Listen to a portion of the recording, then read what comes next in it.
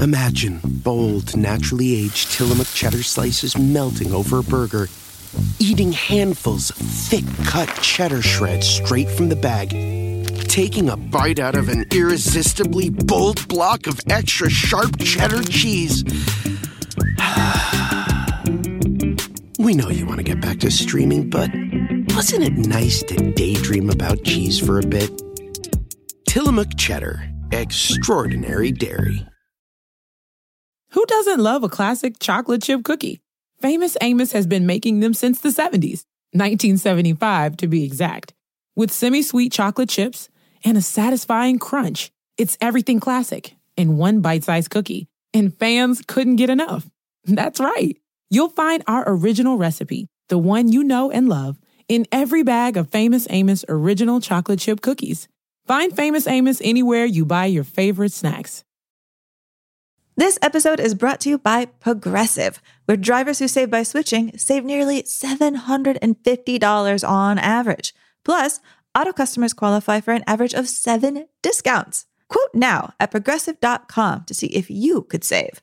Progressive Casualty Insurance and Company and Affiliates. National average 12-month savings of $744 by new customers surveyed who saved with Progressive between June 2022 and May 2023. Potential savings will vary. Discounts not available in all states and situations. The year is 1934. A girl meets a guy. A girl marries a guy. Her dad makes her leave the guy. Girl runs away. Girl meets another guy. The movie? It Happened One Night.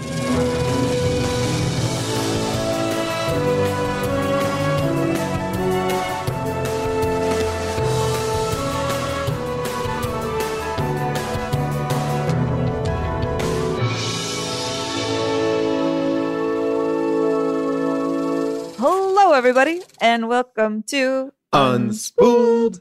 I'm Amy Nicholson. And I am Paul Scheer, and this is the podcast where each week we watch one film from the AFI Top 100 list of the best films of all time, the 2007 edition, to see if they really are as good as people say, do they hold up, and how have they influenced the films we watch today.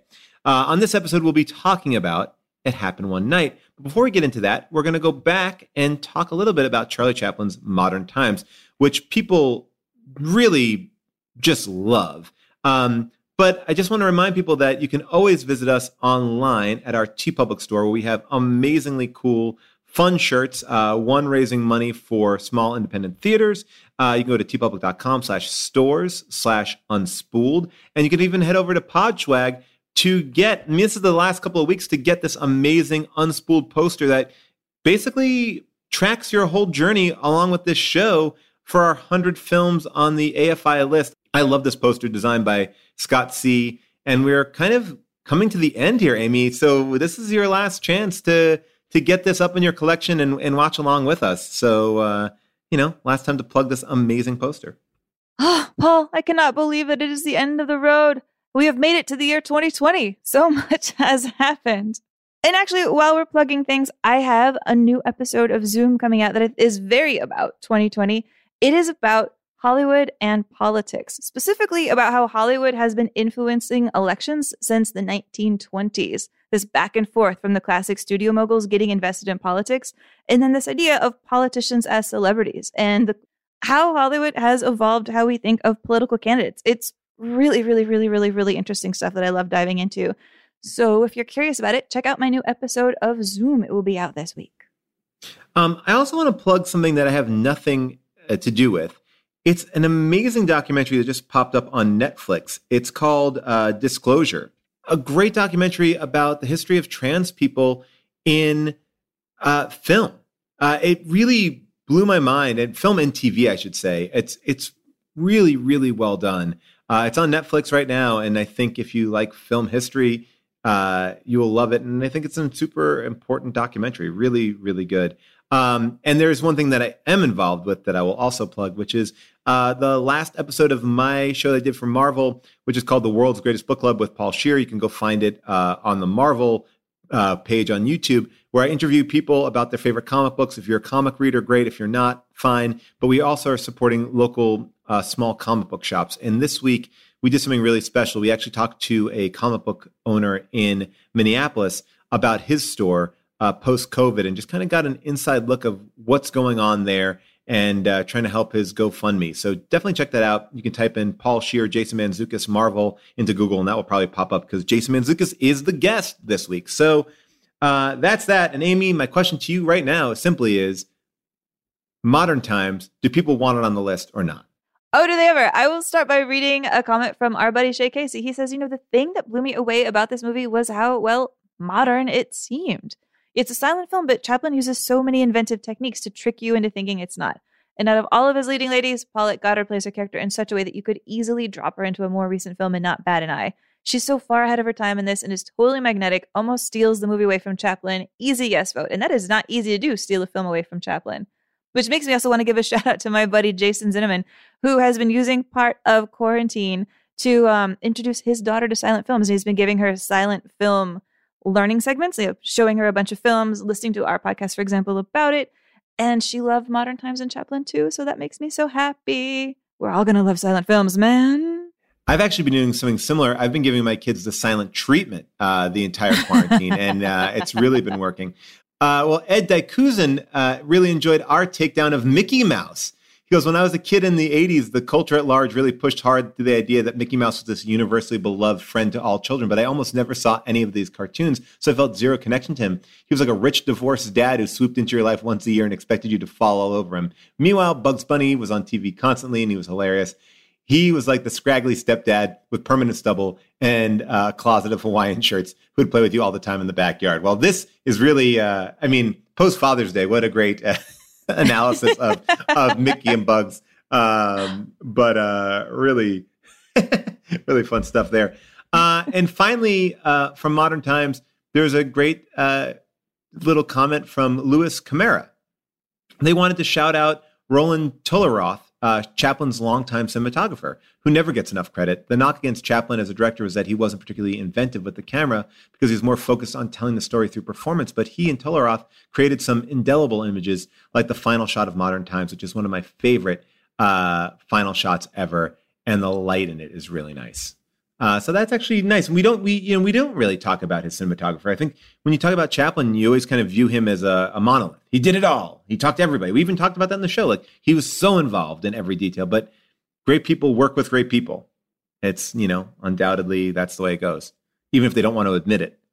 So, Amy, last week we asked a question about what romantic comedy belongs on the AFI Top 100 list, because there's not that many. And we got some great responses. Take a listen to these answers.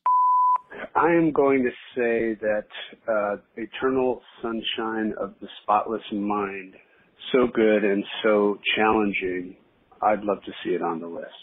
My favorite rom-com of all time, and I think maybe the best couple in any rom-com, would be in Harold and Maude. I'm going to say Stanley Doan's Two for the Road for no other reason than that Albert Finney and Audrey Hepburn refer to each other affectionately as bitch and bastard.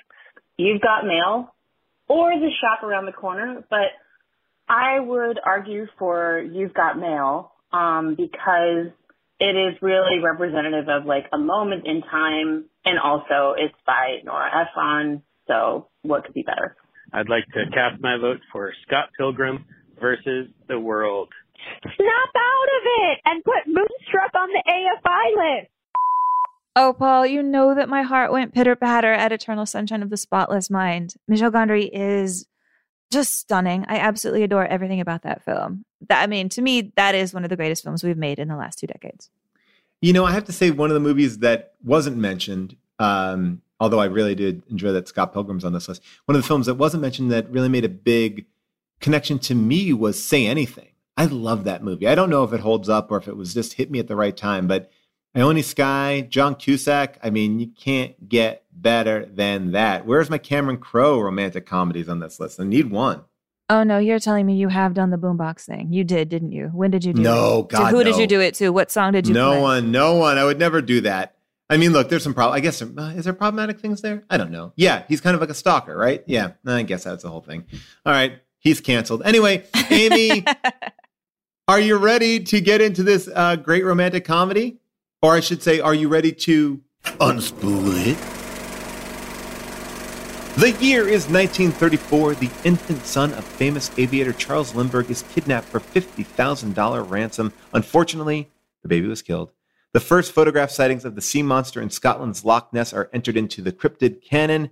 In Louisiana, the FBI tracked down and killed bank robbers Bonnie and Clyde. Oh, so sad. And after becoming the chancellor, Adolf Hitler declares himself the Führer of Germany. Donald Duck makes his big screen debut in a short film called The Wise Little Hen. The popular films are The Thin Man, one of my favorites, The Count of Monte Cristo, Cleopatra, and today's film, It Happened One Night. It ranks number 46 on the AFI Top 100 list, having dropped 11 points from its position at 35 in 1997.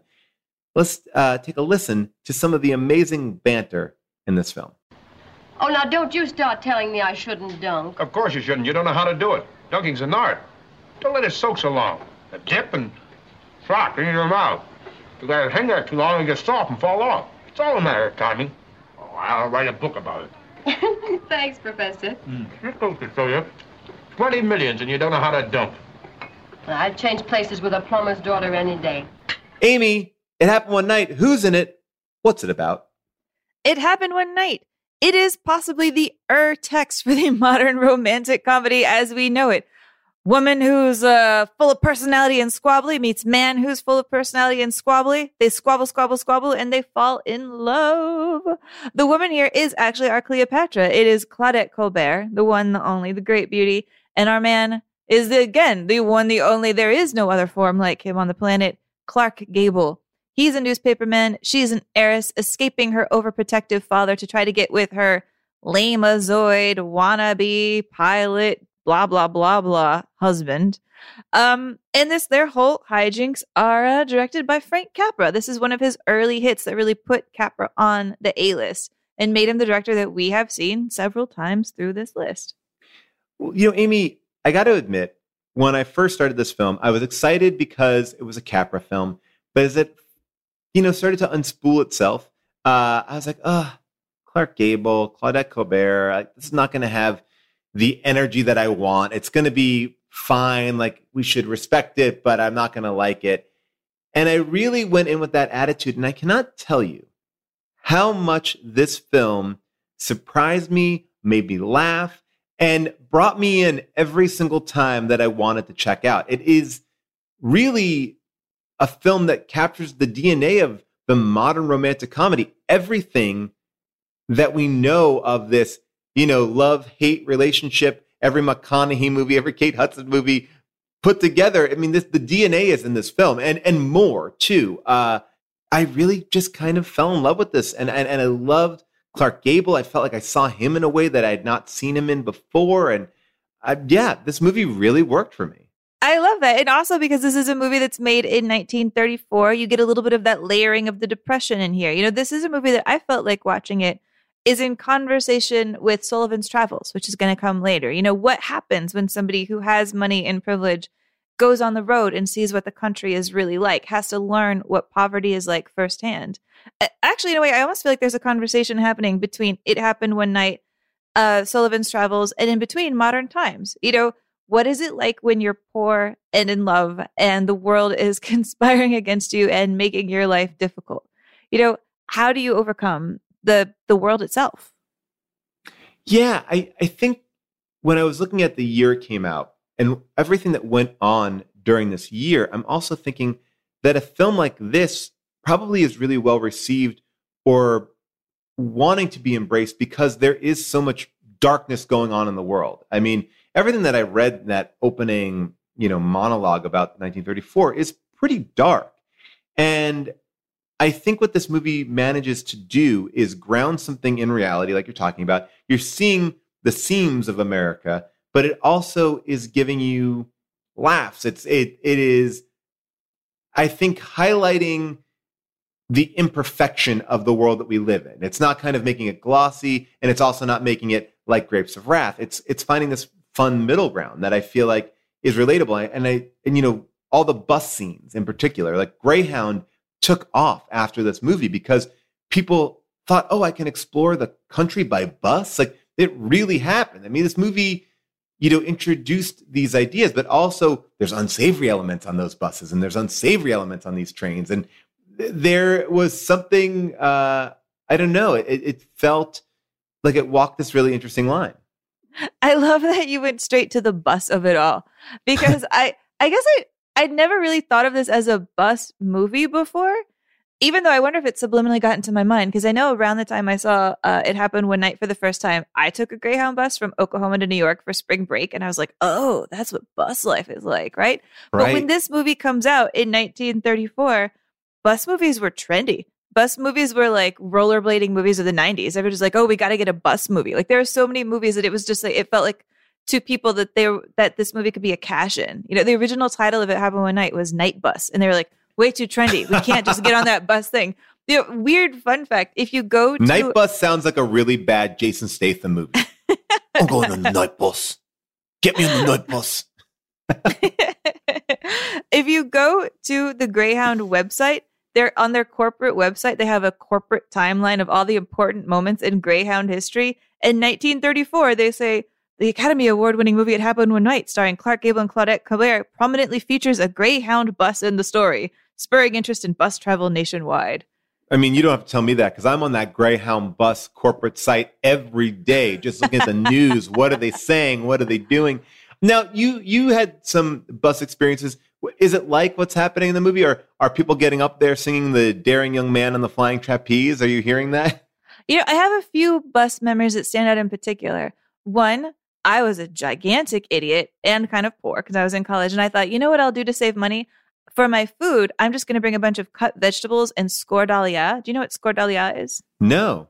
Okay. It's a garlic-based bread dip from Greece Ooh, where you soak Amy. bread and garlic and then puree it. Oh. Did not occur to me that I would be the worst person on the world. For You are one of those people scordalia. that I hate on an airplane. Like, it's like you don't bring stinky food on there. Oh, man. It didn't occur to me. It didn't occur to me. And then the other things I think about is that we went through Pennsylvania on our way to New York. And there were a lot of Amish people who got on the bus. And I remember being like, oh, that's cool. I didn't realize Amish people were allowed to ride buses. And then an Amish person sat next to me. And I was really worried whether or not I could turn on and off the light. I'd never met an Amish person. I feel like there are all these rules I didn't know. And when we stopped at a bus stop, I watched an Amish man try to buy a granola bar from a vending machine, but he didn't know where the granola bar came out of. And I wasn't sure if it was okay if I told him. Wow. It's so interesting. I love that you respected the Amish so much that you didn't want to help them or shine light on them. That was oh, no. I just really didn't know the rules. I know. I didn't even know that there were rules, and maybe that's my own naivete. Like I didn't realize that. Yeah, like that. I mean, you know, you could have. I mean, this could have been his Rumspringa. I mean, you could have really opened them up in a big way. I know the Amish. I'm realizing, especially in the last couple of weeks, are pretty cool. I need to learn more about the Amish. By the way, that's my only encounter. Did you notice in this film that Capra does his little cameo, like his little Hitchcockian cameo here? He is one of the passengers on the bus singing the Daring Young Man on the Flying Trapeze. He's actually the one who sings the third couplet in the film, and he's actually pretty good. Oh, I love that. Well, this isn't him, but let's play some singing. Because it's a great moment of camaraderie on this bus. Yeah. Now he'd play with a mist like a cat with a mouse. His eyes would undress every girl in the house. Perhaps he is better described as a louse, and still people came just the same. Now he smiled from the bar on the people below, and one night he smiled on my love. She blew him a kiss, and she hollered, "Bravo!" as he hung by his nozzle from above. She flew through the air with the grace of ease. There is a young man on the flying trapeze. You and you are grateful to have that please. My love is stolen away. Capra had a whole directorial philosophy about moments like where everybody in the bus stops to sing a song. He said, you know, sometimes your story has to stop and you just let the audience look at your people. The characters have no great worries for the moment and they like each other's company and that's it. He really made an argument and proved it in this scene that when you give your characters a chance to breathe, so it's not just like plot, plot, plot, plot, plot, plot, plot, that makes people love them and that makes people get invested.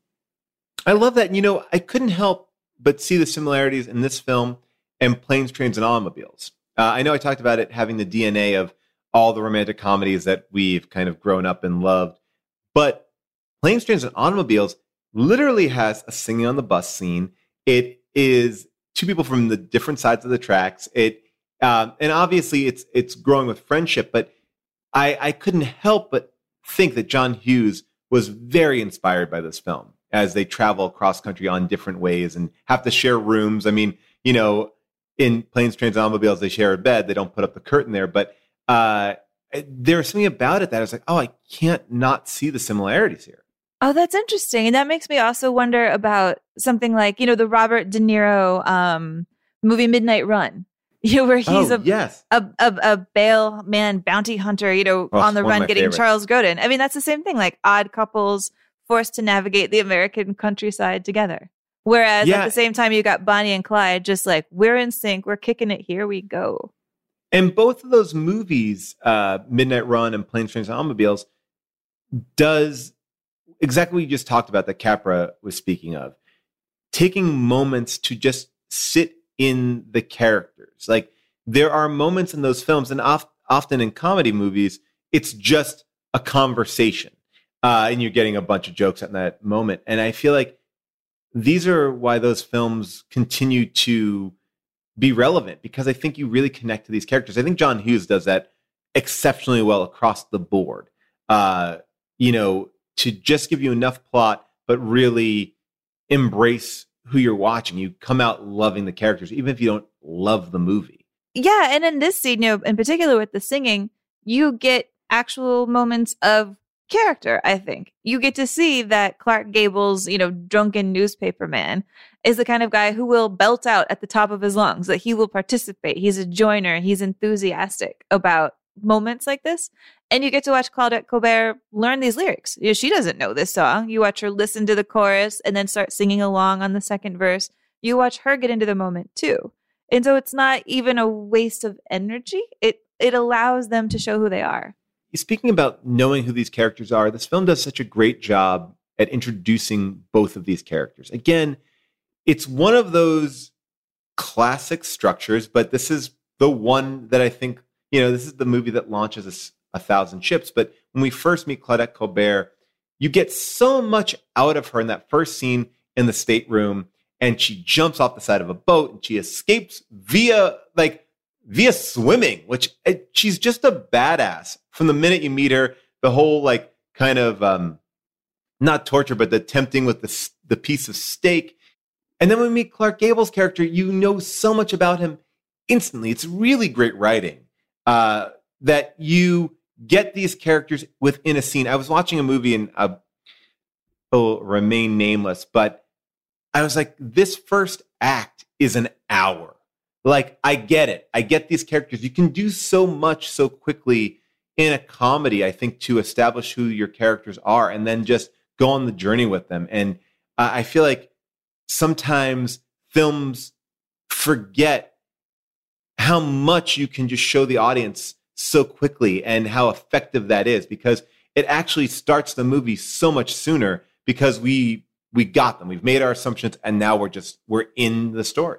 Yeah, let's actually listen to a little bit of her fight with her dad at the very beginning, because I think some of the information we're picking up here is, you know, not just her circumstances, that she comes from an incredibly wealthy family that has its own yacht and uses its yacht as a prison. We're mad you got married, so we're going to hold you prisoner on a yacht with these butlers. You get a sense of how her dynamic is with her dad, who is overprotecting to the point of he needs to back off majorly. And you see how living in this environment has shaped her, you know, that she has become a person who has to be loud and stubborn and fight in order to have any oxygen in her family at all. I've won a lot of arguments with the lead pipe. Outside of the fact that you don't like him, you haven't got a thing against King. He's a fake, Ellie. He's one of the best flyers in the country. He's no good and you know it. You married him only because I told you not to. You've been telling me what not to do ever since I can remember. That's because you've always been a stubborn idiot. I come from a long line of stubborn idiots. Well, don't shout so. You may work up an appetite. I'll shout if I want to. I'll scream if I want to. All right, scream. If you don't let me off this boat, I'll break every piece of furniture in this room. Here, now. Have a nice piece of juicy steak. You don't have to eat it. Just smell it. It's a poem.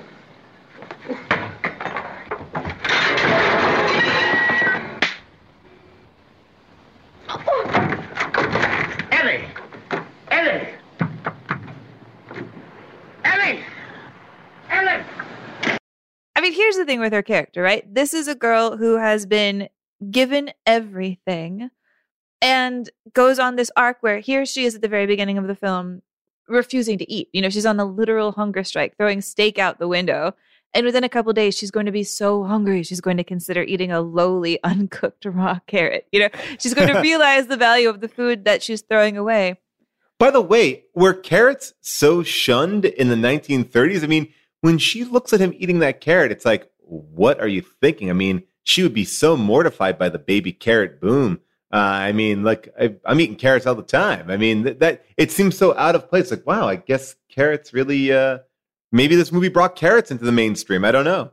I don't know. I was wondering that too, because I have a fixation with looking at old menus from restaurants, because I love the way they were written. They're written almost like they expect you to order 9 courses. Like, here's your cheeses and your crudités and blah, blah, blah. And they tend to have, in my picturing of them, you know, a little part where you can get like raw celery and carrots, kind of crudité at the beginning. That was on the table a lot of the times. I mean, I've gone to this one restaurant that's kind of on the way to Disneyland out here, and it's like it looks like it's stuck in time from the 1960s. The food is everything. It's a great little spot that I'm forgetting the name of. But yeah, like one of the things I love at those restaurants, I've been to a few, is like they just put down a plate of raw vegetables in front of you, and you can just salt them up and go to town. Exactly. So I don't know if she's just a picky eater or if carrots were considered déclassé. If anybody knows, I'm very curious to know this answer. Yeah, let's get to the bottom of this carrot issue. I mean, this movie definitely started a lot of trends, but I want to know if it started the carrot trend. Okay, but as we're figuring that out, let's keep talking about her character a bit, because I think it's very easy to see her as quote unquote typical spoiled brat, right? I mean, that's what Gable sees her as for a really long time.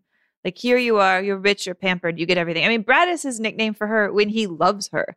But the more, even when he likes her, he calls her a brat. But she has this monologue, and I didn't clip it, but in the middle of the film, she talks about how living in this cloistered ultra 1% society, she's never gotten to do anything on her own. She talks about sneaking out one time to go shopping on her own and how it was the greatest freedom of her life. And I appreciate that she gets roundedness in that way, where she's not just this complete diva who's had everything. She's had so much that she almost had nothing. Well, I didn't really see her as spoiled or the brat, like the Taming of the Shrew, right? That's kind of the traditional, you know, oh, I got to teach her not to be, you know, for lack of a better term, like a real bitch, right? Like that's like the idea. Like, but she's not like that. Like she, to me, seems so, yes, she has money, and that's something, but she has a voice and she doesn't seem petulant. I just loved her character. I mean, from the moment that you have her jumping off a boat and swimming away, like I was like, oh, I'm into her. Like just the way that she, you know, pushes her dad off with the stake. Like I already mentioned these things, but it helped me really connect to her character. And yes, he will view her as being rich. He will view her as being, just, you know, too good for anything else. But she isn't really like that. She may be turned off by certain things because she's never done them, but she never feels to me prissy. She never seems to be complaining. She goes with the flow. Like when they start that fight in the motel room, boom, she's in it. She's having fun. She's doing a voice. She is fully committed. And I feel like there's a sense of fun and play with her from the minute one. And it's something I think that movies forget at a certain point. They're an odd couple, and you make one person so wrong that you have to make them right sometimes. And I feel like this movie does a great job of just saying, here are two people with very different perspectives. I think that's what Planes, Trains, and Automobiles does too. Like no one's wrong in that scenario. It's just like they're just two different people, and you're forcing them to come together. Yeah, and I mean, she has elements to her, like she's very entitled. You know, she imagines that when she gets off the bus, that it will wait for her 20 minutes, and it's okay if she's late. Which, that's, I guess, how you would feel like if you only ever had chauffeurs and bodyguards watching. Right, she doesn't understand the world. Like, I mean, I chalked it up to her being like naive to not being catered to, not like she expects it. It's just sort of like, well, yeah, this is all new to her. She's like this is the first time. Yeah, so it's interesting to contrast her with somebody like, say, Katharine Hepburn and bringing a baby. You know, because sometimes they call It Happened One Night one of the earliest screwballs, but I don't know if it fits that mold, because to me, a screwball is somebody like that Katharine Hepburn who exists in a world beyond all logic. You know, she comes in like this wrecking ball. Here's an orderly man, and she's like, chaos reigns, chaos reigns. I have a leopard. We're just going for it now. But Claudette Colbert has her tiny little shapely feet on the ground as much as she can, given everything. You know, it's not so much chaos disrupting order as it is just like two hard-headed people bashing their heads against each other. Yeah, they both have ways of doing something. But they also are sticking it to their man, right? And I mean that in the sense of like the man, right? Clark Gable is sticking it to his boss. She's sticking it to her dad. You know, they're both coming at a position of basically trying to be heard. You know, they're more similar than not. Those opening scenes kind of prove that. And I think that's how they get along. Like, I didn't find their romance to be surprising because I felt like they just needed to spend time with each other. I'm Katie Rich. I'm one of the hosts of Vanity Fair's Little Gold Men podcast. Every week, we cover the ups and downs of the Oscar race, from Barbenheimer to the Golden Globes controversy, and much more. We also have weekly interviews with some of the year's biggest contenders, like Emma Stone, Paul Giamatti, and America Ferrera. Whether you're a Hollywood insider or just want to win your office's Oscar pool, listen to Little Gold Men, available on Apple Podcasts or wherever you're listening now.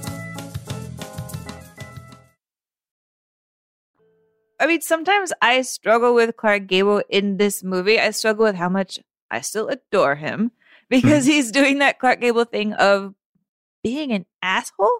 You know, to me, I have to make sure that when I watch this film, I recalibrate, and Clark Gable isn't just this voice of the proletariat reason, because he's pretty mean and condescending to her a lot of the way. I guess that pride you see from him in that early phone call where he will never admit that he's wrong to his boss and that he has to always be a person who gets the last word. That has to continue through in the way that he treats her, because, I mean, he's even arguing with her about piggyback riding and the way she dunks a donut. I mean, he picks on every little thing she does. I mean, here, let's listen to him give her some grief about piggyback riding. I wish you'd stop being playful. Oh, so sorry. Sorry. You know, this is the first time in years I've ridden piggyback. This isn't piggyback. Of course it is. You're crazy. I remember distinctly my father taking me for a piggyback ride. And he carried you like this, I suppose? Yes. Your father didn't know beans about piggyback riding. My uncle, mother's brother, has 4 children, and I've seen them ride piggyback. I bet there isn't a good piggyback rider in your whole family. I never knew a rich man yet who could piggyback ride. You're prejudiced. You show me a good piggybacker, and I'll show you a real human. Now, you take Abraham Lincoln, for instance, a natural-born piggybacker. Where do you get off of that stuffed shirts family of yours? My father was a great piggybacker. Here, hold this a minute. Ow! Oh! I mean, that makes me laugh. Maybe you're right that he's picking on her. I just feel like he's so unwilling to see things in a different way. I think he's got more of the attributes of someone who is wealthy. Like, what, you're doing it like that? Like, where she's willing to try things, like he's so stuck in his ways. I thought that was kind of fun. And the dunking the donut scene, I watched it too. I was like, they're doing it the exact same way. And that's, I think, kind of makes it funny too. Like, his dunking is pretty similar to her dunking. It's not like she's not doing anything wrong. You know, it's not like she is, I don't know. There was something interesting about that. I actually kind of found him to be very George Clooney-like, and maybe in a way, George Clooney is a little bit more charming, but I feel like he could give that kind of lip to people. Yeah, I mean, to me, I almost love Clark Gable best when he's not doing any talking at all in this movie. You know, the way that he looks at her when she is trying not to sit next to him on the bus. And he gives her that look of just bemusement and sarcasm and, oh, there she goes. Watch her. but also appreciative of her stubbornness. Yeah. Like he has a way of silently looking at a woman that is just like, whoa. Oh, it's almost too intense. I'll take it. I mean, I love that he's also a good guy. We're talking about, yes, he is very sarcastic, and I'm having a trouble saying that he's cruel, but I think that he, every time that we see him, his actions are speaking louder than his words. Like, he's helping get her bag. He doesn't get it. He's, helping scare that guy off who wants to collect the money. He does a lot for her, but yet he would never admit it, right? That's kind of his MO. Like, you're never going to see me be nice, but I'm going to be nice. Oh no. On the side. Is he, if he teases you, it means he likes you? I mean, look, Amy, I think there's some truth to that. I mean, but he's also on top of that, literally trying to help her too. So like, I think it's the banter of the time. It reminds me of like, His Girl Friday. It's so rapid fire. It's so, playful and cutting. And, I think it is also kind of this Capra mentality of these characters. They're not wholly good. They're not wholly bad. They're real. They're a little bit more real and have flaws. There's something about it that I don't know. I thought they both popped for me as far as their energies and attitudes. I didn't think one was meaner, but it's interesting to think he was mean to her. I got to look at it again.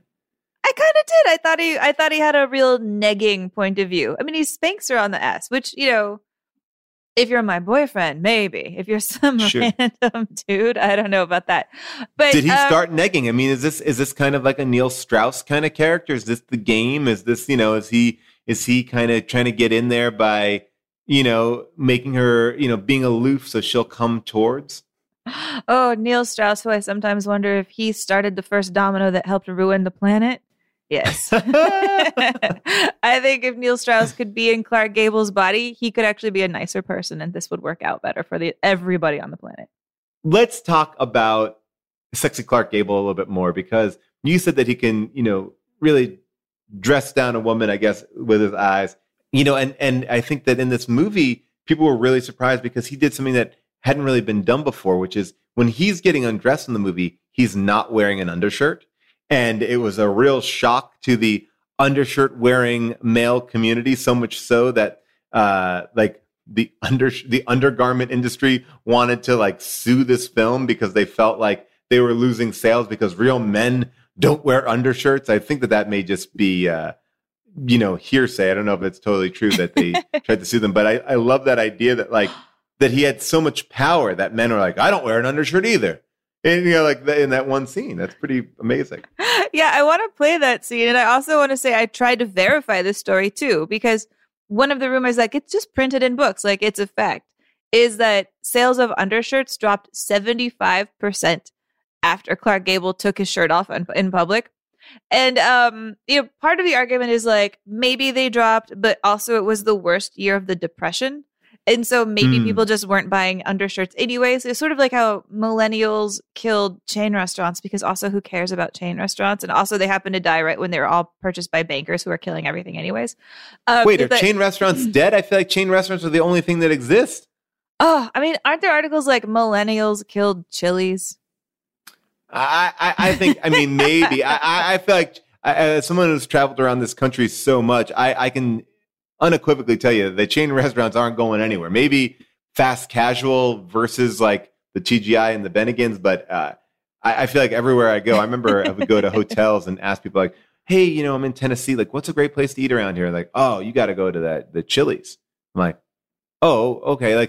Every time I go to a place, I'm always trying to find cool local food. And I would say 5 out of 7 times I'm referred to Olive Garden.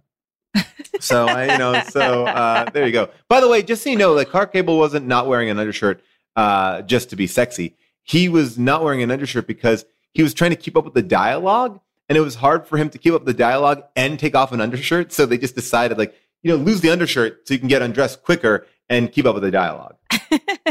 Well, let's listen to that scene, because I think it's a really good example of something we have to talk about in this episode, which is this seems like one of the sexiest movies ever made with really no nudity, no kissing. I mean, the nudity is just seeing Clark Gable without his shirt on and his pants pulled all the way up to his ribcage. And that is about it. And yet there is such a thick, almost like humid atmosphere in this scene. You know, it's raining outside. He's saying that they're going to be spending the room in this tiny cabin. And here he is undressing just to make her actually go to the other side of the room, to leave him alone. Well, I like privacy when I retire. Yes, I'm very delicate in that respect. Prying eyes annoy me.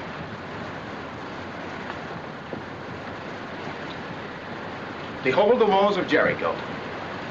Maybe not as thick as the ones that Joshua blew down with his trumpet, but a lot safer. You see, I have no trumpet. Now, just to show you my heart's in the right place, I'll give you my best pair of pajamas. Do you mind joining the Israelites? You don't want to join the Israelites? All right. Perhaps you're interested in how a man undresses. You know, there's a funny thing about that. Quite a study in psychology. No two men do it alike. You know, I once knew a man who kept his hat on until he was completely undressed. Yeah, now he made a picture. Years later, his secret came out. He wore a toupee. Yeah. You know, I have a method all my own. If you'll notice, the coat came first, then the tie, then the shirt. Now, according to Hoyle, after that, the pants should be next. Here's where I'm different. I go for the shoes next. First the right, then the left. After that, it's every man for himself. I love this scene, and it inadvertently sets up a tension in this movie that is so beautifully paid off at the end of the film. You know, Claudette Colbert wouldn't get naked, right, in this film, or wouldn't undress in front of the camera. So they were forced to create this scene, this Walls of Jericho, where, you know, I think it actually creates something so special. Like, it's one of those happy accidents, and a lot of the times, I think some of our favorite movies have that. Like, without that moment, you don't get the brilliant payoff of the end. You know, the end is I just think magnificent. Like, when you hear the horn and see the dropping of the sheet, it's like, oh, what a great, how could you have had the ending of the movie if you didn't have that? And it's all because Claudette Colbert just was, you know, not down to undress. Yeah, and I mean, when you think about the struggles that this couple goes on the road, and this is considered, by the way, you know, one of the last films to sneak in right before the production code, to get in around a time when suddenly you weren't going to be able to have this much sexual tension in a film. Really, when this couple goes on the road, yes, she's hungry a little bit, and yes, they fight over how to make a donut, but really the main bulk of their struggles is in what configuration are we, an unmarried man and woman, going to sleep? Are we going to sleep next to each other on a bus? Are we going to sleep in this hayloft? Are we going to sleep in the same room? Are we going to lie and say that we're married? The thrust is just putting them in bed over and over and over again and having them tuck each other into sheets and put coats on each other. It's all about sex without being about sex. I love it. That's what makes it so fun. I mean, that's what romantic comedies are. I mean, you don't have the sex in the first act. You got to wait. You got to wait for it. And again, just to kind of call out how Clark Gable is a good guy. He pulls her hay out before his hay and gets her a nice little thing. I will say, as someone who's gone on many a haunted hayride, what a terrible place and an awful place to sleep on hay like that. It would just be up and in you and every part of you. I just imagine the next day you're just pulling hay out from every part. I've gone on a hayride for an hour and I feel like I'm still finding hay around the house days later. No wonder Preston Sturges did not want to make hay in the hayloft. You know, you're right about how even though the production code isn't here, this movie is very sexual. I think it would have passed muster in the Hays Code because they don't do anything incredibly graphic. It's still alluded to. I mean, what do you think? I mean, like, it doesn't feel like, whoa, I can't believe, like, it doesn't. It still feels chaste, I guess, to me. I think to me it feels like they would have figured out how to nickel and dime it as much as they could. Like, I don't know about this one shot. I don't know about this one shot. I mean, because it's almost unmistakable what they're talking about, you know? Right. And so it's hard to imagine. It's hard to imagine them not just panicking and trying to figure out what they could do to make this movie less sexy. Even when they sing songs, even when they're singing about the flying trapeze, it's about like lust and people staring at each other. Every inch of this movie is about is about boning, you know? I mean, I wonder if they could even have something like, basically we see that Ellen Andrews, this heiress, has 3 different choices of men she's presented with in this movie. She's presented with her fiance, who is kind of feckless and into money, and nobody trusts him for reasons we never figure out. Then she's presented with Clark Gable. And the third one she's presented with is a guy who's asking her on screen to have an affair with him, even though he's married. I want to play the Shapley scene of this guy that she's sitting next to on the bus. It's a little bit long, but to me, it just seems so funny. It almost seems like a scene that's made for Twitter. Like I can picture it with clapbacks, like stop sitting next to girls on buses and manspreading and asking them to have affairs with you. My name's Shapley. Might as well get acquainted. It's going to be a long trip. Gets tiresome later on, especially for somebody like you. You look like you got class. Yes, sir, with a capital K. And I'm the guy that knows class when he sees it. Believe you me. Ask any of the boys, they'll tell you. Shapley sure knows how to pick 'em. Yes, sir. Shapley's a name, and that's the way I like 'em. You made no mistake sitting next to me. Just between us, the kind of mugs you meet on a hop like this ain't nothing to write home to the wife about. You gotta be awful careful who you hit it up with, is what I always say, and you can't be too particular, neither. What's the matter, sister? You ain't saying much. Seems to me you're doing excellently without any assistance. That's pretty good. Seems to me you're doing excellently without any assistance. Well, shut my big nasty mouth. Looks like you're one up on me. There's nothing I like better than to meet a high-class mama that can snap back at you. Because the colder they are, the hotter they get. That's what I always say. Yes, sir. When a cold mama gets hot, boy, how she sizzles. Now, you're just my type. Believe me, sister, I could go for you in a big way. Fun on the side, Shapley, they call me. With accent on the fun, believe you me. Believe you me, you bore me to distraction. Looks like you're 2 up on me now. But yeah, so if you're a single woman and you're in the world and your 3 choices are this cheating loser who only cares about, having sex with random women on buses, this wealthy airplane loser who only cares about your dad's money, and a drunken newspaper man who's at least going to, put up a blanket and make you feel a little bit comfortable while teasing you mercilessly and throwing his own pajamas at you and making you sleep in his pajamas. It's pretty clear why she picked who she picked. I mean, look, we can all agree that I think men's pajamas are more comfortable. Amy, he's doing her a service. He's like, look, won't you want to get in a pair of nice, comfy, big old pajamas like that? You don't have to wear anything skimpy and cold. It's a warm thing. People, men's pajamas has got it going on. I wish they would bring them back. I will absolutely agree with that. Whenever I watch movies and the women get into really complicated floaty pajamas with extra exterior coats floating over them and everything's gauzy and lacy, I think that is absolutely beautiful, and I would still probably never wear that.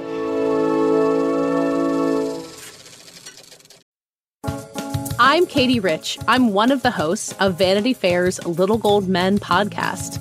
Every week, we cover the ups and downs of the Oscar race, from Barbenheimer to the Golden Globes controversy, and much more.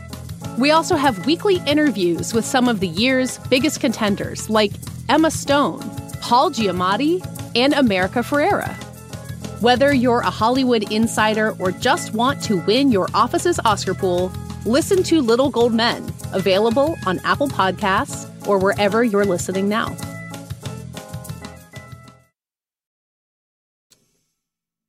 I want to talk about this relationship that they have. The banter is fun, the characters are fun, but Claudette Colbert basically thought she had made one of the worst films ever.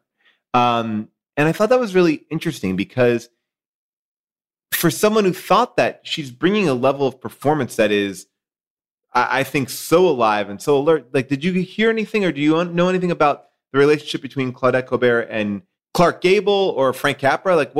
What was that working relationship like? It might kill some of the romance of the movie if I get into it, but yeah, we should. No. We're gonna have to. Well, of course, it's it's all a fraud. There's no true love. All I was thinking during this movie was, was Gable's mouth just smelling like a cigarette ashtray. Oh, you don't want to kiss Gable? You wouldn't kiss Gable with that mouth? I've heard things. Okay, well, so first we got to jump into some of the backstory here, which is Claudette Colbert herself. You know, she's the daughter of French immigrants. She moves out here and she becomes a theater actress in the 20s, and a pretty good one. People really like her in the theater, and she does not want to do movies at all. She's not interested until the Great Depression hits, and she has to do them for money. The first movie that she does is actually with Frank Capra. She does the movie with him in the silent era, and it is considered one of his worst movies ever made, like ever made. It's called For the Love of Mike. It's gone. You can't watch it anymore. It was his first flop, and she said that doing that movie with Capra was so bad that she will, quote, never make another film. I mean, that movie was so bad that for Capra, he didn't have money, the studio didn't like him anymore, and he had to hitchhike back from the set to Los Angeles. Like, it was a bad scene. Whoa, they abandoned him on set? Yeah. So there was some bad blood from her experience with film, with Capra, all of this being tied together. But she did have to go to Hollywood and start making movies because theater work was really drying up during the Depression. And because she was a theater actress, she had this great elocution. You know, she could speak really well. She was never that comfortable with cameras. She always liked being on stage because she was nervous about her face. She felt like she didn't photograph well. As a big cheekboned woman with also a kind of round nose, I have a lot of empathy for her. Big cheekbone women with round noses, we do not photograph very well. We have to be very careful. But yeah, so she was very self-conscious, always in front of cameras. And she felt like if the lighting was just a little bit off, if the angle was a little bit off, she would be considered ugly, which is hard to imagine, almost impossible to imagine. But, you know, movie ugly, I suppose, and nobody would want to work with her again because she didn't feel like she looked like the average actress. So because of that, she gets this reputation really early on in Hollywood for being difficult. She learned a ton about lighting and she learned a ton about cinematography because she was so particular about lighting her face and photographing it. She would make people redo camera scenes if she felt like the camera was not at an angle that showed her to her best advantage because she was like, this is my career on the line. You know, we need to photograph me correctly. So everybody was like, Claudette Colbert, we don't want to deal with her. She is a biatch, was basically It's so funny you say that because I've worked with two actresses, bigger actresses, and they do their own makeup and they have an insanely, connected relationship with the DP on a film. And, you know, and they're right. It's like, trust the person who lives in that face to give you the best version of that face. It was something I really respected and admired because it sort of, it makes everybody else's job better. It's like, yeah, I know. Trust me. I live with me every day. Exactly. I mean, it kind of makes sense why Julia Roberts would marry her DP, right? You know, yeah. And it also makes sense because it is true. I think like when you're a woman in Hollywood, you have to be especially careful how you're photographed because if you're not considered hot, your work dries up faster than if you were a man in Hollywood who's not considered hot. You know, it sucks. But anyways, so Claudette Colbert was considered a difficult woman, which means when she reluctantly did this movie, because nobody wanted to do this movie, everybody thought this movie sucked. Everybody thought the script was bad. Myrna Loy, who you adore, said it was like the worst script she had ever read. You know, Capra couldn't get anybody to do this movie. Claudette Colbert only did it under duress when she said, like, double my salary and shoot it in 4 weeks and then fine, I'll do it. I don't want to work with Capra, but we'll do it.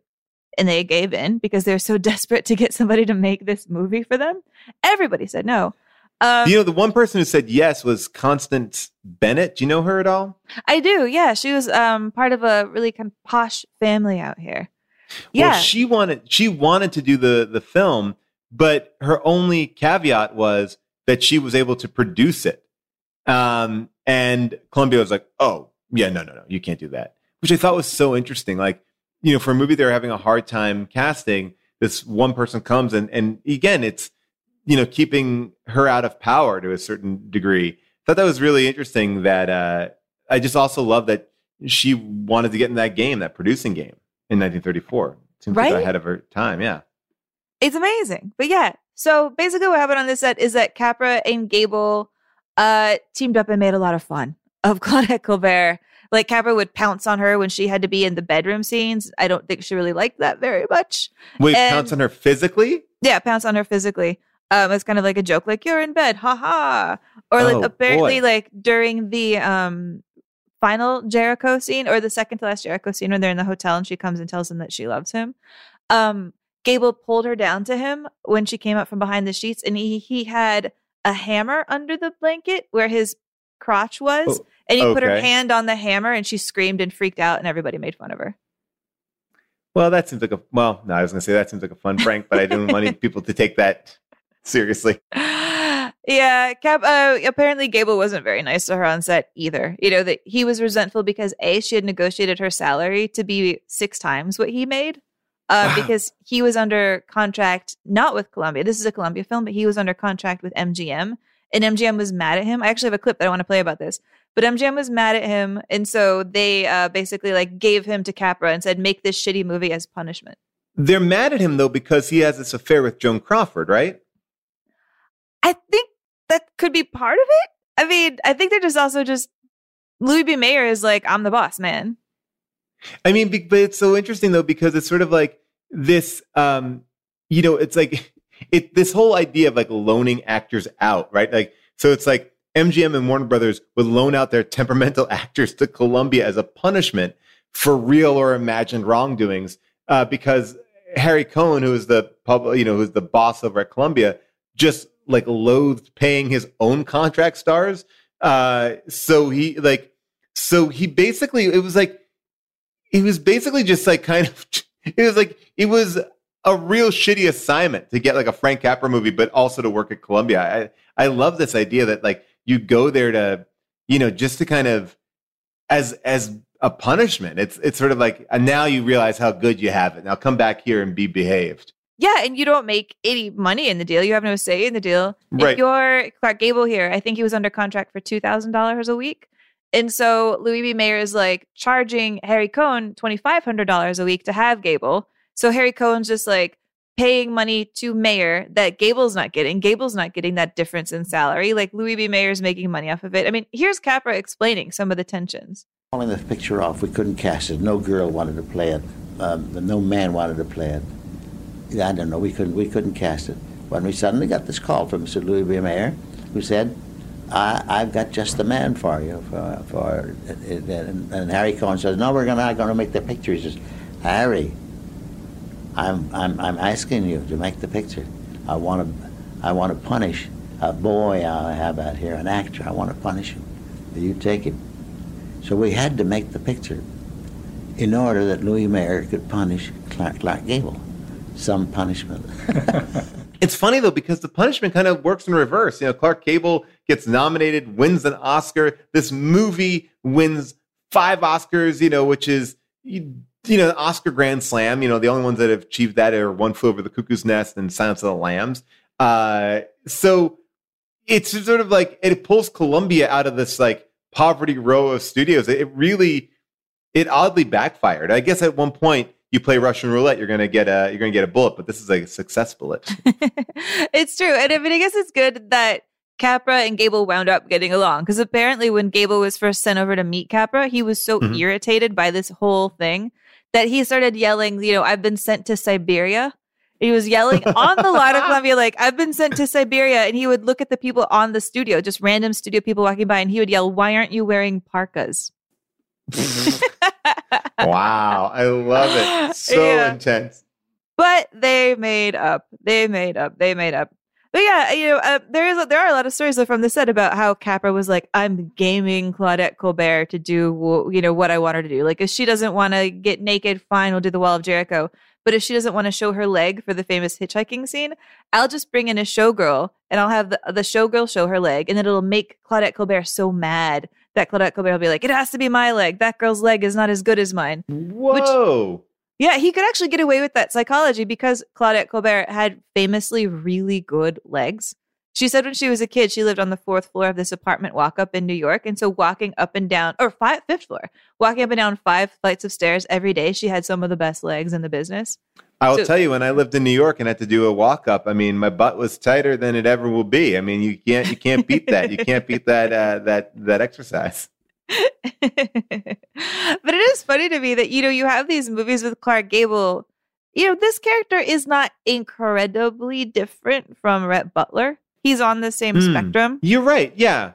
But isn't that true for every like kind of big star? They're always just playing a slight it's like, I love Denzel Washington, but every now and then you see a very transformative Denzel Washington performance. But 9 times out of 10, it's a character that is relatable to you as Denzel Washington or, or Tom Cruise or even Julia Roberts to a certain extent.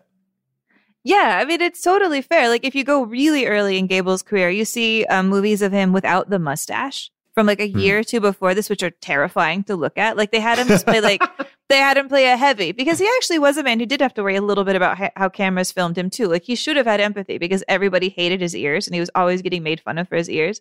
But Gable without the mustache a year before this, before he's even this good at hiding his ears, you're like, who's that guy? He does not look like the Gable he's going to become.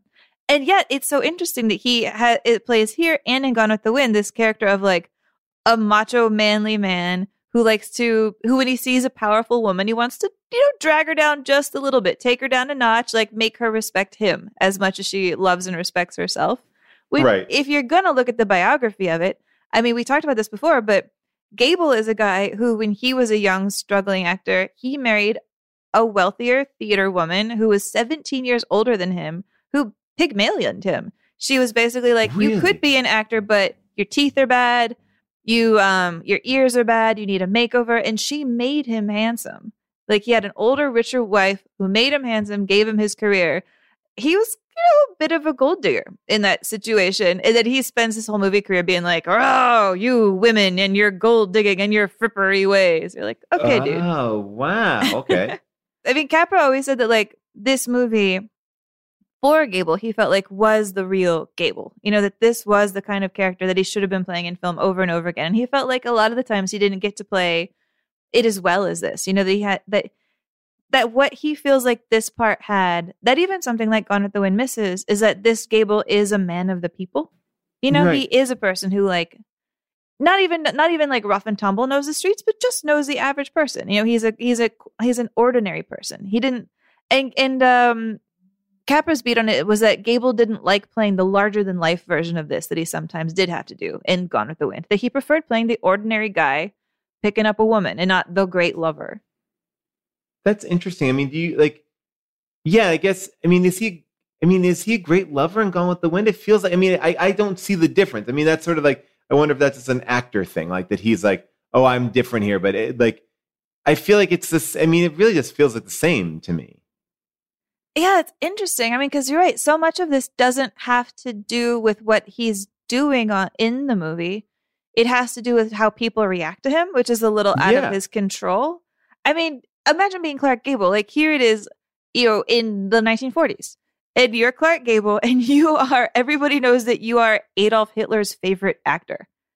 I mean, that's just a fact. That's a rough one. Yeah. Yeah. Everybody knows that Adolf Hitler loves you so much that even though you're fighting in World War II for the Americans, Adolf Hitler has told his men that if you capture Gable, you have to bring him back to him alive.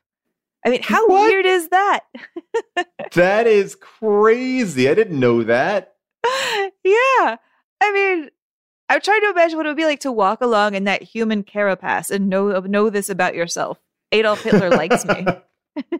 Look, I mean, at least he knows that if he's captured, he was going to be treated really well.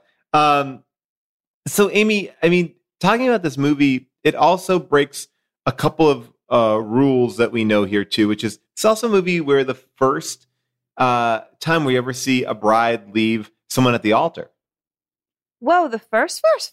Yes, apparently. I mean, I'm basing that on internet research. So the internet, always right, but that's what happened here.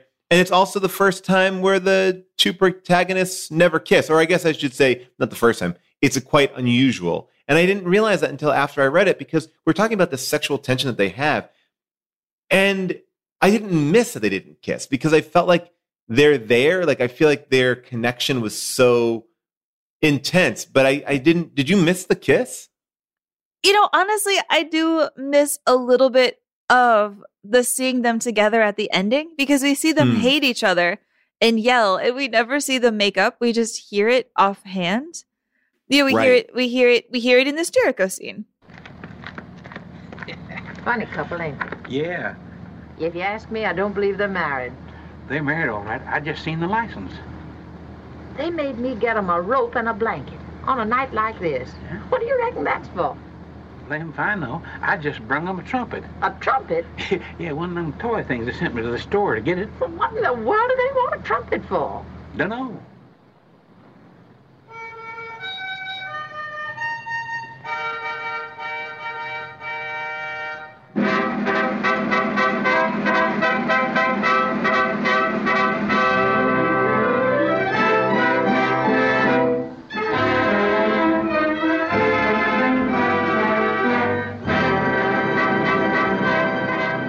I think there's a little bit of me that just does want to see them hug or embrace or be like, yes, because we never get to fully see them in love. You know, the most romantic moment that we're given is when they're on separate sides of the Wall of Jericho and you hear Gable talk about this island that he wants to go to with the girl that he loves. And Capra keeps cutting back to letting us see Claudette Colbert.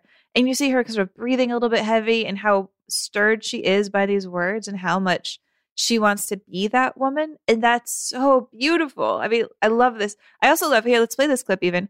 I love how Capra dials it back. You don't hear any distraction. You know, there's not noises in the background. It has been quiet in the scene, I think, for 3 or 4 minutes before we get to this point.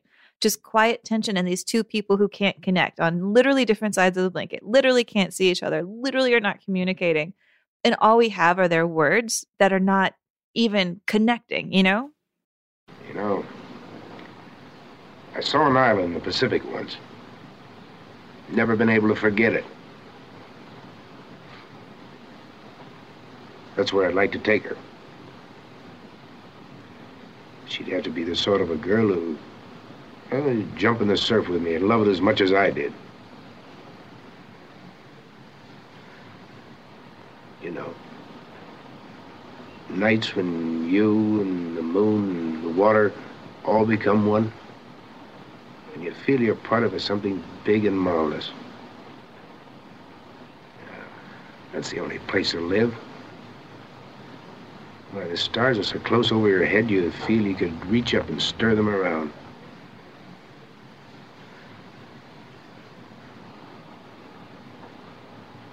Yeah, I've been thinking about it. Boy, if I could ever find a girl who was hungry for those things. So, yeah, you know, after something like that, I think part of me wants that release of just like, let them kiss, man. Let them just hug. You know, you get it through this other moment, which is like you really see their love. The makeup is when he goes to the father to get the money, right? Like you see it in that moment when the father realizes that he actually does love his daughter. You see their love when they're not with each other, which is, you know, again, a staple of these movies. Like whenever they're back in their normal lives, like, oh, I long for, you know, you always did this and he never did that, you know, that kind of a moment. But yeah, I guess I see your point. And I will say it is a little bit less than romantic to me that in the big scene with her dad, he's like, oh, I love her. And you know what she needs? She needs a man who's going to take a sock at her every day, whether she needs it or not. It was a different time. Her dad slaps her. He spanks her. And he's like, I promise you, Dad, if she marries me, I'll try to hit her every day for your sake. Yeah, problematic. Definitely problematic. And yet, at least I like how much you hear the dad loving her when he walks her down the aisle. I mean, what a great scene. Whispering to her the whole way about how she needs to leave this guy. You're a sucker to go through with this. That guy Warren is okay. He didn't want the reward. All he asked for was $39.60, what he spent on you. Said it was a matter of principle. You took him for a ride.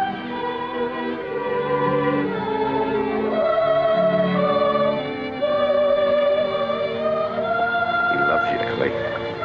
He told me so. You don't want to be married to a mug like Wesley. I can buy him off for a pot of gold. And you can make an old man happy. And you won't do so bad for yourself. If you change your mind, your car's waiting at that gate.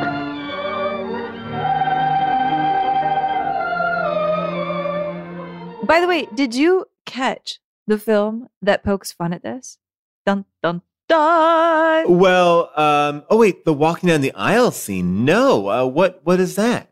I'm going to take a gamble. I don't know. We've talked about this, that you love Spaceballs. Oh, yes. I actually was going to reference Spaceballs earlier in the... I was literally going to, like... When I said that, it was like the first time you ever saw someone, walk off the altar. I was like, and then it was the mantle was taken by Spaceballs. That's so funny. I love that you have this clip. I do, yeah. Spaceballs, for people who haven't seen it in a minute, it opens up with a bride running out of a wedding, and it ends with a bride walking down the aisle to maybe marry this dude again, and her dad is there, and this is what he's telling her. We are gathered here together again. Why didn't you tell me he didn't take the money? I didn't think it was important. May I continue, please? Besides, he asked me not to tell you. Thank you. To join Princess Vespa and Princess Valium. I'm sorry, it's the hair. Prince Valium in the bonds of holy matrimony. I see it all now.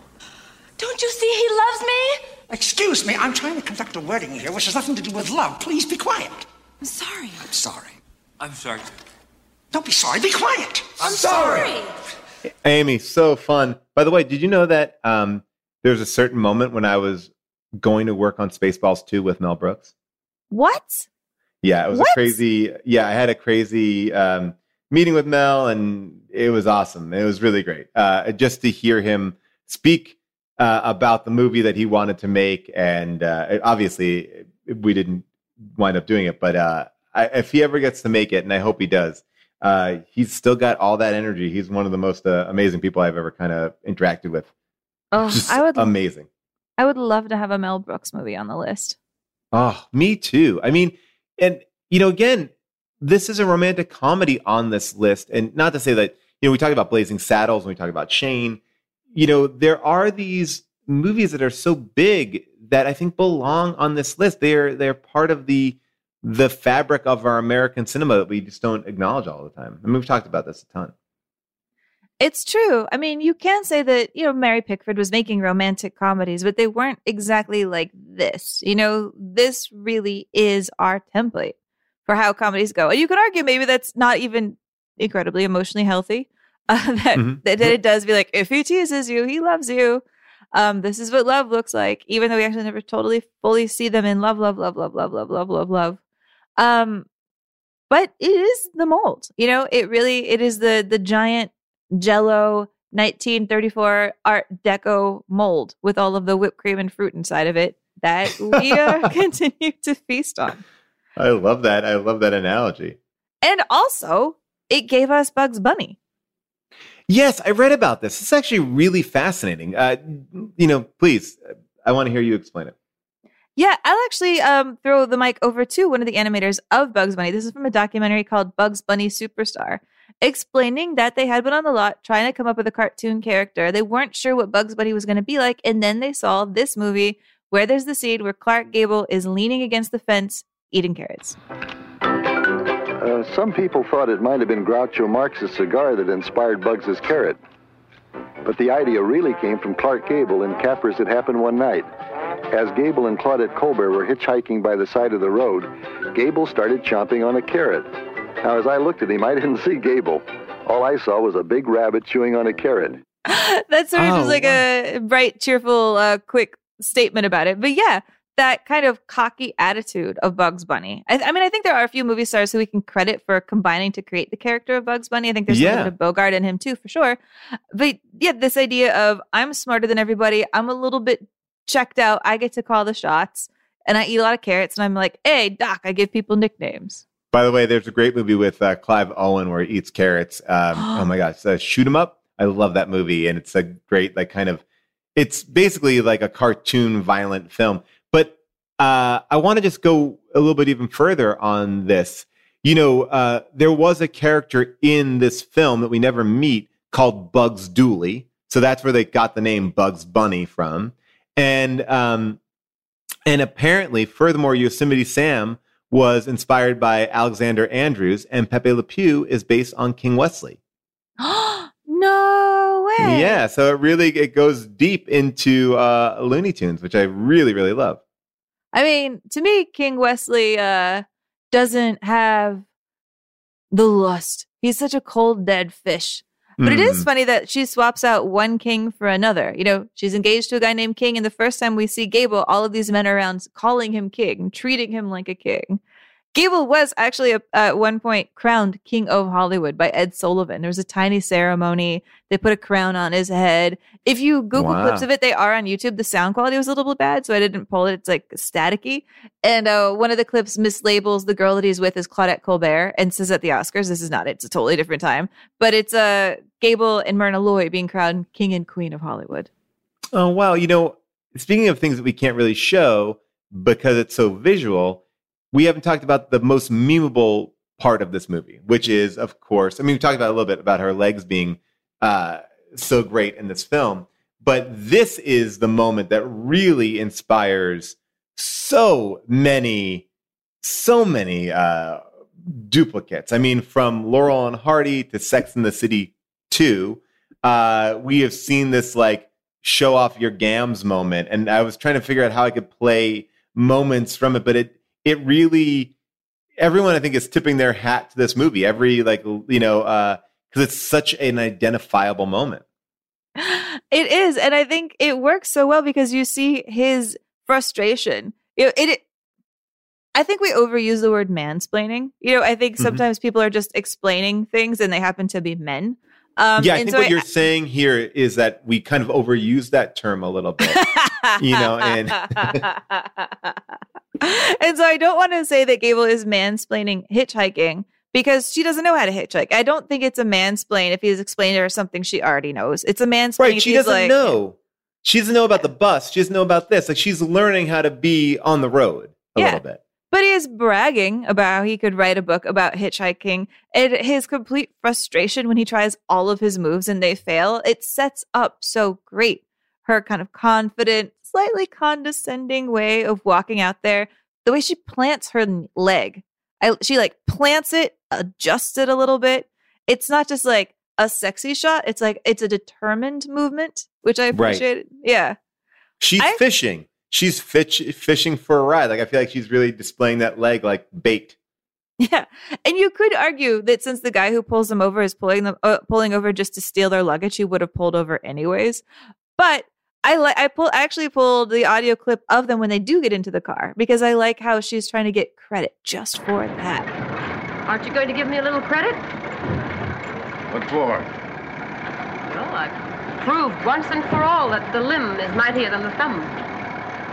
Why didn't you take off all your clothes? You're going to stop 40 cars. Well, I'll remember that when we need 40 cars. So you just married, huh? That's pretty good. But if I was young, that's the way I'd spend my honeymoon. Hitchhiking. Yeah. Yes, sir. Hitchhiking down the highway of love on a honeymoon. Hitchhiking down the highway.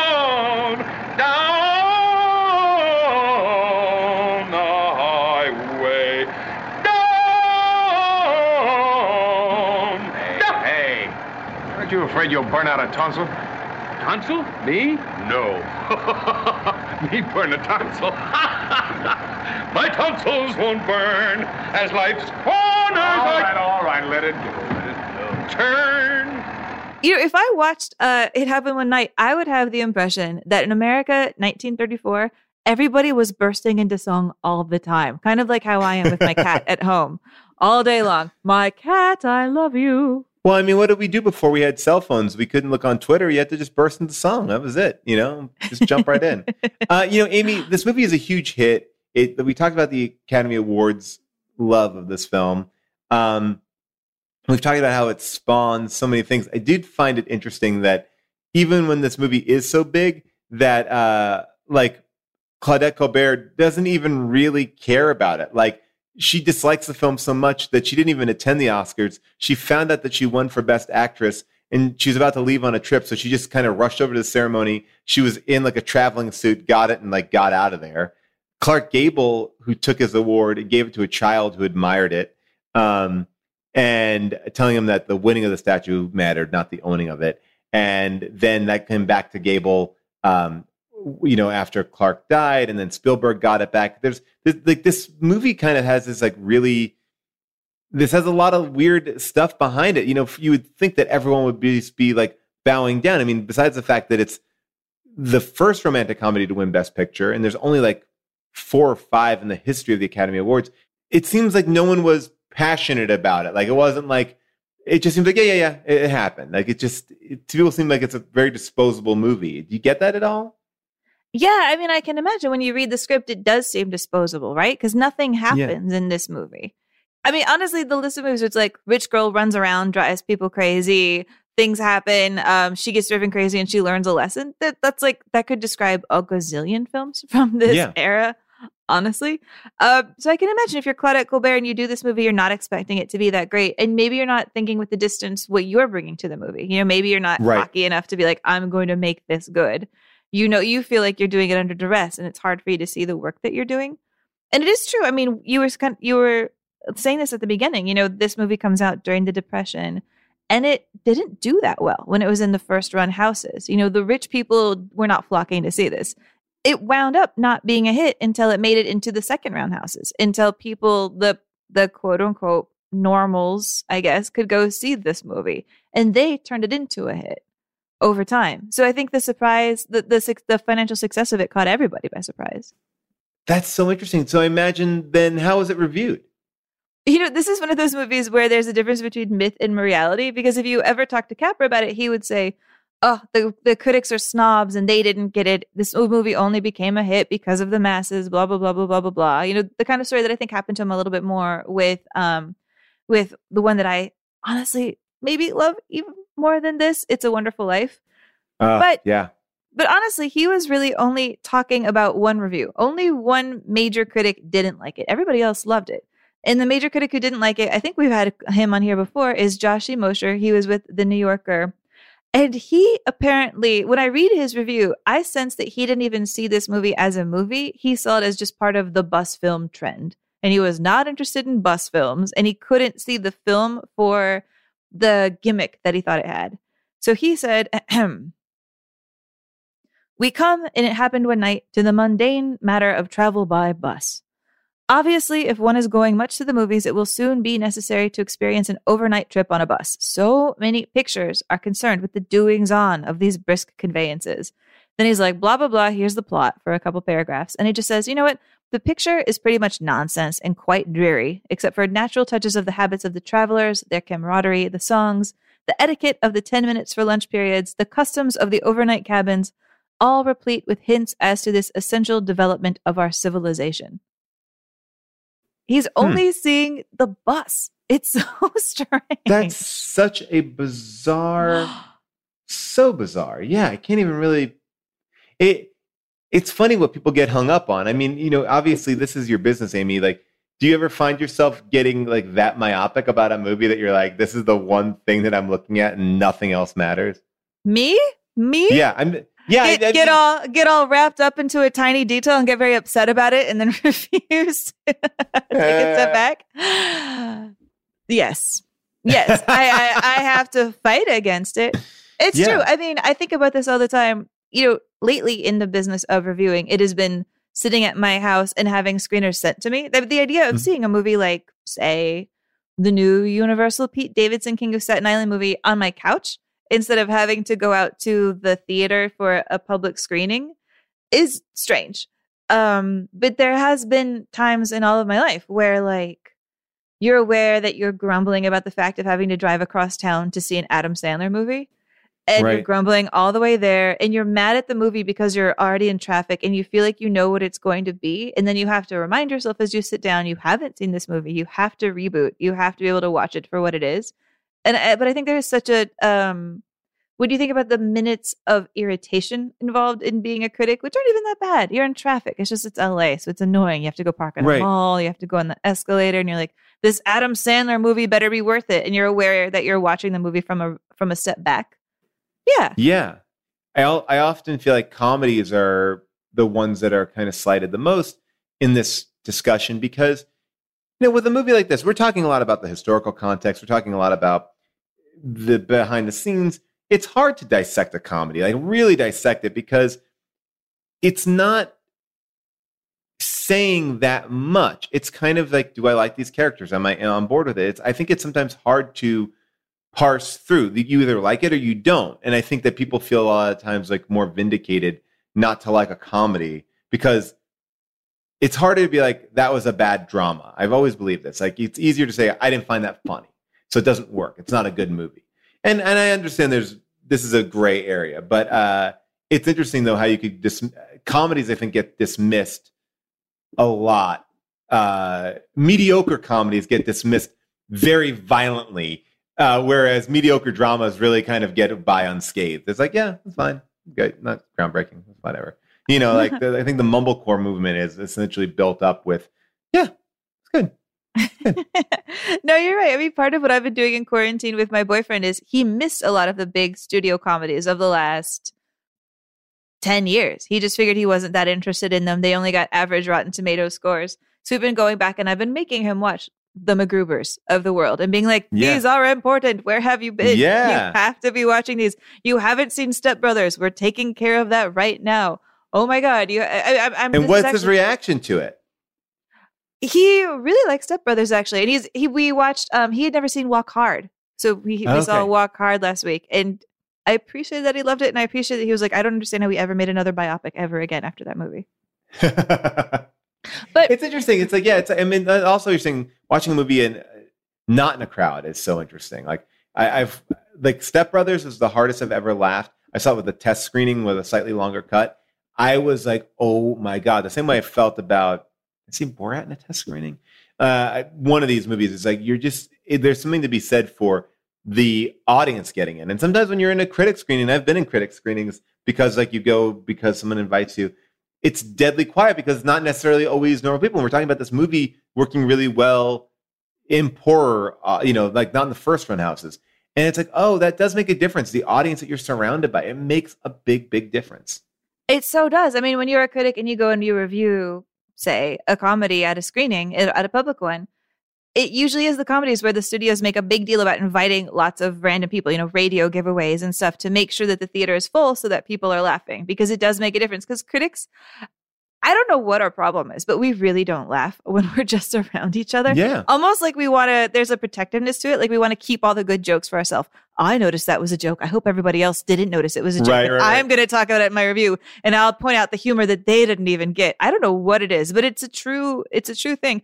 And honestly, even Capra was talking about this when he made this movie. Like he said that part of the reason he had a hard time casting it, sure, the script was bad, it sounds like. I mean, Myrna Loy said that when she saw the movie, the script that was on the screen was totally different than what she read. But Capra also said, nobody wanted to be in this movie because actors don't like comedies. They don't think comedies are dynamic like melodramas. Nobody gets hurt. Nobody gets killed. Nobody gets raped. That's one of the things he said in there. Wow. And that even finding the cast willing to be in a good movie and make it good is harder when it's a comedy. And this is back in the 30s. Well, it's interesting because I also think that you can make a beeline to a lot of great comedians who then score huge, or they're the funniest people ever, and then they want to make dramas, and then your audience gets upset because like, well, I came to you because you make me laugh, not because of this. And as someone who is in this business, I see both sides of that. But it is an interesting this push and pull of like comedy being a lower class endeavor. But I really do believe at the end of the day, comedy is the thing that is so uniquely personal. Like I will never like make fun of someone thinking something is funny, or I hope I don't do that, because if it made you laugh, it worked. It works. And if it doesn't make me laugh, that's okay. We're different people, but there's no one thing that makes everybody laugh. That's why there are, such different performers in this world. I mean, they're not packed with the same people. Not everyone that goes to see, Ronnie Chang is going at a Dave Chappelle show. It's not the same crowd. It's true. And that makes me respect even more, what Chaplin does. That Chaplin is saying, I make comedies and comedies are art. He's saying they're art from the beginning. Because I would say, It Happened One Night is not that great in terms of cinematography, really. Mm-hmm. It doesn't. I even see even something a little bit later, like Mr. Smith Goes to Washington. I think has more memorable images in my head besides the plot images. Like I remember the Wall of Jericho, right? But it's not visually striking. It's more narratively striking to me, more character driven. And so Chaplin is always saying that there should be no difference between humor and art, and I respect that he kept trying to prove that point over and over again, even if it doesn't seem like it caught on that deeply. Yeah. Well, I mean, we're talking about comedy, and I think that there's one thing that everyone can agree on is that The Simpsons are funny, and do The Simpsons do a version of this in their show? Is there a Simpsons, Amy? No, there's not. What? I couldn't Wait a find second. one. Really? No. So what I wound up pulling instead, and this is going to be a little bit even of a confusing audio listen, is I pulled an episode from The Simpsons called Thursdays with Abby. And this is when a reporter starts interviewing Grandpa Simpson about all of his memories. I think it's actually talking about reporters even. It's interesting. I was thinking when I was watching this film and Philadelphia Story and even stuff like All the President's Men, how reporters are these figures in these films we've been watching that get to break boundaries. Reporters are kind of the consistent people who get to talk to high and low and mix everybody up and like say rude things and burst into places where they're not wanted. I mean, reporters are characters who get to do everything. They're kind of superheroes when it comes to negotiating classist worlds. So I appreciate that about reporters. But the reporter in this episode, Thursdays with Abby, is kind of bad, and he ends up wanting to kill Grandpa Simpson so that he can write his death story and then get a Pulitzer for it. But one of the stories that Grandpa Simpson keeps telling him is the time that he was shining shoes and a train came into town and Clark Gable was on the train and he shined Clark Gable's shoes. So this is from the end of that episode where Clark Gable's ghost returns to say hi to Grandpa Simpson. Dad, I don't have the right words to say how I really feel about you, but at least I know how to beat up a guy who does. Well, at least you never tried to kill me. Just with indifference. You did good, kid. This is for the shoe shine. It's a ghost quarter, but you'll be able to spend it pretty soon. And that's all. I don't know if I would say that's a good Clark Gable impression. I mean, yeah, I don't know. But I'm so surprised that the leg hasn't been used here. I'm really kind of blown away by it. Well, whose leg can you imagine flashing? Maybe Marge's. Marge. Could Marge flash a leg? I can't imagine Lisa flashing a leg. All right, well, Amy, I think we've done it for It Happened One Night. Except. Oh yeah. Except. I want to play you a little song, Paul. Oh my gosh! All right, well, hit me with what you got. I will. I got really interested in this Bugs Bunny Clark Gable connection, so I was googling around trying to learn more about it, and I discovered this is not a song, but I could sing it to you. That people who own rabbits say that rabbits should not be eating that many carrots, and that because of Bugs Bunny, people keep feeding rabbits carrots, and that's not good for their health. It's too much sugar. So in a way, Clark Gable is to be blamed for modern-day rabbit obesity. That's a problem. But here's a song from Bugs Bunny singing about how much he loves carrots. Oh, carrots are divine. You get a dozen for a dime. It's magic. They fry, a song begins, they roast, and I hear violins. It's magic. Why do I kid myself? Other loves that I have are all really few. When in my heart I know the magic is my love for you. It's beautiful. Well, you're a vegetarian. I hope you get plenty of carrots in your diet. I love it. I will eat more carrots. Amy, we are almost at the bottom of this list. This is only 3 more to go. 3 more to go until we're done. Jaws, Butch Cassidy and Sundance Kid, and Casablanca. Right now, we're in LA. COVID numbers are high. People want to get out to the beach. We are living a real life version of Jaws here. People are being told to stay home. They're still going out to the beach. Jaws right now, works on so many levels. I can't wait to watch this with you. Now, there is also a very popular meme or thing that has gone around on the internet for a long time where people make the joke that the mayor from Jaws 1 is still the mayor in Jaws 2. And that is the reason why we need to vote. We need to vote to make sure that we get these people out. that are not protecting our interests. But I thought it would be funny if we had everyone call in with their own testimonials of why this mayor should stay. We should make a campaign ad for this mayor. I thought that could be a really, what kind of positive messaging did he do in the interim between Jaws 1 and Jaws 2 to let the people keep him in their hearts? You're asking people to be their own little Karl Rove for this horrible mayor? Well, I just want people to, like, if you were in a commercial for the mayor and you had a testimonial, be like, sure, the mayor let us all go back in the water. But you know what? That was the 4th of July that I had my first kiss.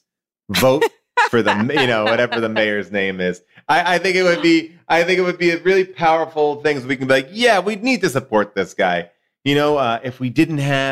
If this mayor didn't let the shark attack go in, we would have never gotten the funding for that extra wing at the hospital to take care of all those people that were victims of the shark attacks that day.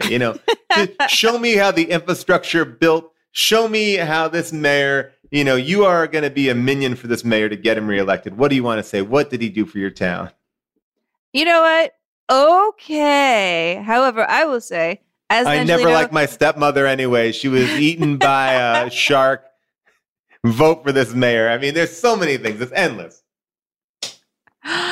Okay. Although, as a person who's been really enjoying listening to all of the callers call into the LA City Council and yell at them about reallocating how we spend our funding for this town and advocating for the people's budget LA, if anybody does squeeze in a eat my blank and choke on it, blank, blank, blank, blank, blank, I yield my time, blank, blank, blank, blank, blank. That's what I would say to this mayor. Maybe you're saying that we should have competing ads. Some people for, some people against. Let's mix it up. Let's go back and forth. Why? Now that is democracy. Yes, democracy now. Democracy. Josh shaking his head that he's got to cut this together, but it will be great.